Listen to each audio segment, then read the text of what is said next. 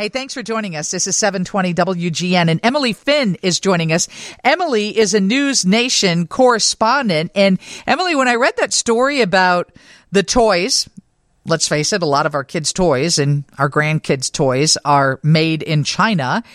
And there's some indication that perhaps there's eavesdropping devices in them. Tell me about this. Well, hey, Lisa, thank you so much for having me on your show. I must say, I don't know if that was on purpose, but to have David Bowie's China Girl playing right before this was perfect. It was so perfect. But yeah, this was something that we were digging into earlier this week.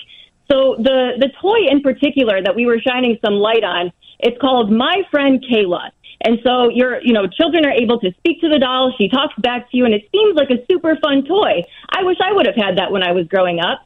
But our lawmakers on Capitol Hill are now labeling this a spy doll. That was in a tweet that they put out this week from the House Select Committee on the CCP, or my apologies, an X post. That's still taking some getting used to with that. Yes. But they had put it out there and said that it's produced by a China-based company called Genesis Toys. And as you just said, it could be an illegal eavesdropping device, trying to shine some light on this. And it's certainly not something new. If you remember back in the day when Furbies were popular, yes, there were some allegations about Chinese spying with those as well. And thankfully, it ultimately turned into nothing. I mean, it wasn't a China spying campaign, but we have to do our due diligence and make sure that we are, taking into consideration how these companies are using our data, where they're storing it, and what kind of information they're able to, to actually see. In a demo with this My Kayla doll, there was a conversation that was had where it was like, oh, can I tell you a secret?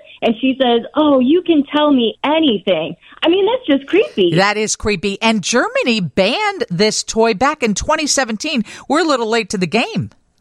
That's absolutely correct. And they took it a step further. They were notifying parents that they were aware that had this doll and just, put out like a public service announcement. And it had instructed the parents to destroy the doll, like just absolutely get rid of it, take a hammer to it kind of thing.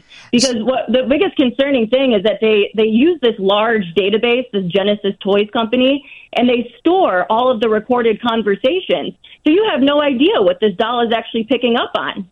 Now, tell me, that is crazy because you don't know where kids might be carrying a toy. They could go to work with mom or dad. They could be living on a military base. I mean, in this company, one of these companies, they say could access 45% of the world's cellular internet modules that connect dolls and other devices like cars, medical equipment, and critical infrastructure to the internet. Explain that to me.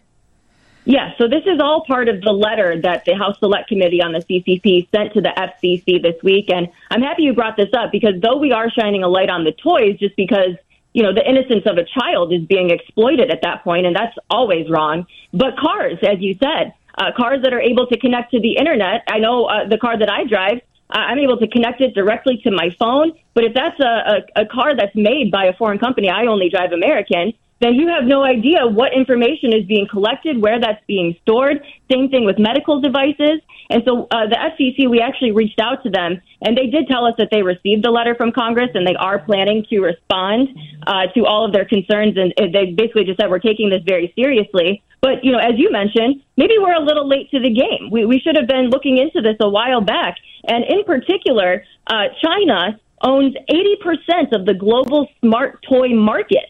And so if we are already having concerns about this My Friend Kayla doll, it's a booming industry. It's supposed to reach $24 billion by 2025. So it's a good thing that our lawmakers are, taking a close look at this. And truthfully, it's going to have to come down to the individual consumer to protect themselves. We spoke to an expert in this field for our report earlier this week, and the advice that they had was basically just do your own research online. Find out the company's name, the parent company of the toy, or the medical device, or the car that you have. See what kind of ties they have, because we know all Chinese companies have direct ties to the CCP. They have to work, directly with the government and obey whatever the government wants them to do. And the other advice was to read those privacy policies, right? I am certainly guilty of this. I have hit agree on privacy policies that I haven't read all the way through. I think everyone has done that at some point, if it's an app on their phone or something like that. It's a very tedious task, but that's the best bet to be able to find out how your sensitive information is being collected. Right. And it's all through internet connectivity and Bluetooth. But I'll tell you what, when I bought a Toyota 4Runner, my second one, just like 5-6 months ago, and the young girl was setting up the app on my phone, and she goes, you have to check these boxes. And I go, nope, I won't check that one. No, I won't check. Nope, I won't check that one. Giving away too much information here. And she goes, oh, then the app's not going to work. I go, well, then I don't want the app. And she goes, well, then you can't use GPS in your car. How concerning is that? And thankfully, you knew what to do in that situation. Right. But if I want GPS on the map on the screen in my car, I had to go back and check the boxes. And so therefore, you are giving up, any right to privacy. And I don't know how we get around it. I think the only way to get around it is to prioritize what you're purchasing. Maybe look into getting a different kind of car then. Right, because, but the chips in the American cars are made in China too. That's why this is something that lawmakers need. But you're talking about, if we're back to the toys, that's $24 billion a year in toys. And I don't know that we're going to have any manufacturers making those toys in America anytime soon. So it is concerning. I don't know where the end is at it, with this. Certainly a lot of layers with this. And we have to remember, we do want to maintain a positive trade relationship with China as well. So it's a dance that our lawmakers are going to have to play in order to keep the peace here. Yeah, it's crazy. So will you continue to report on this on News Nation?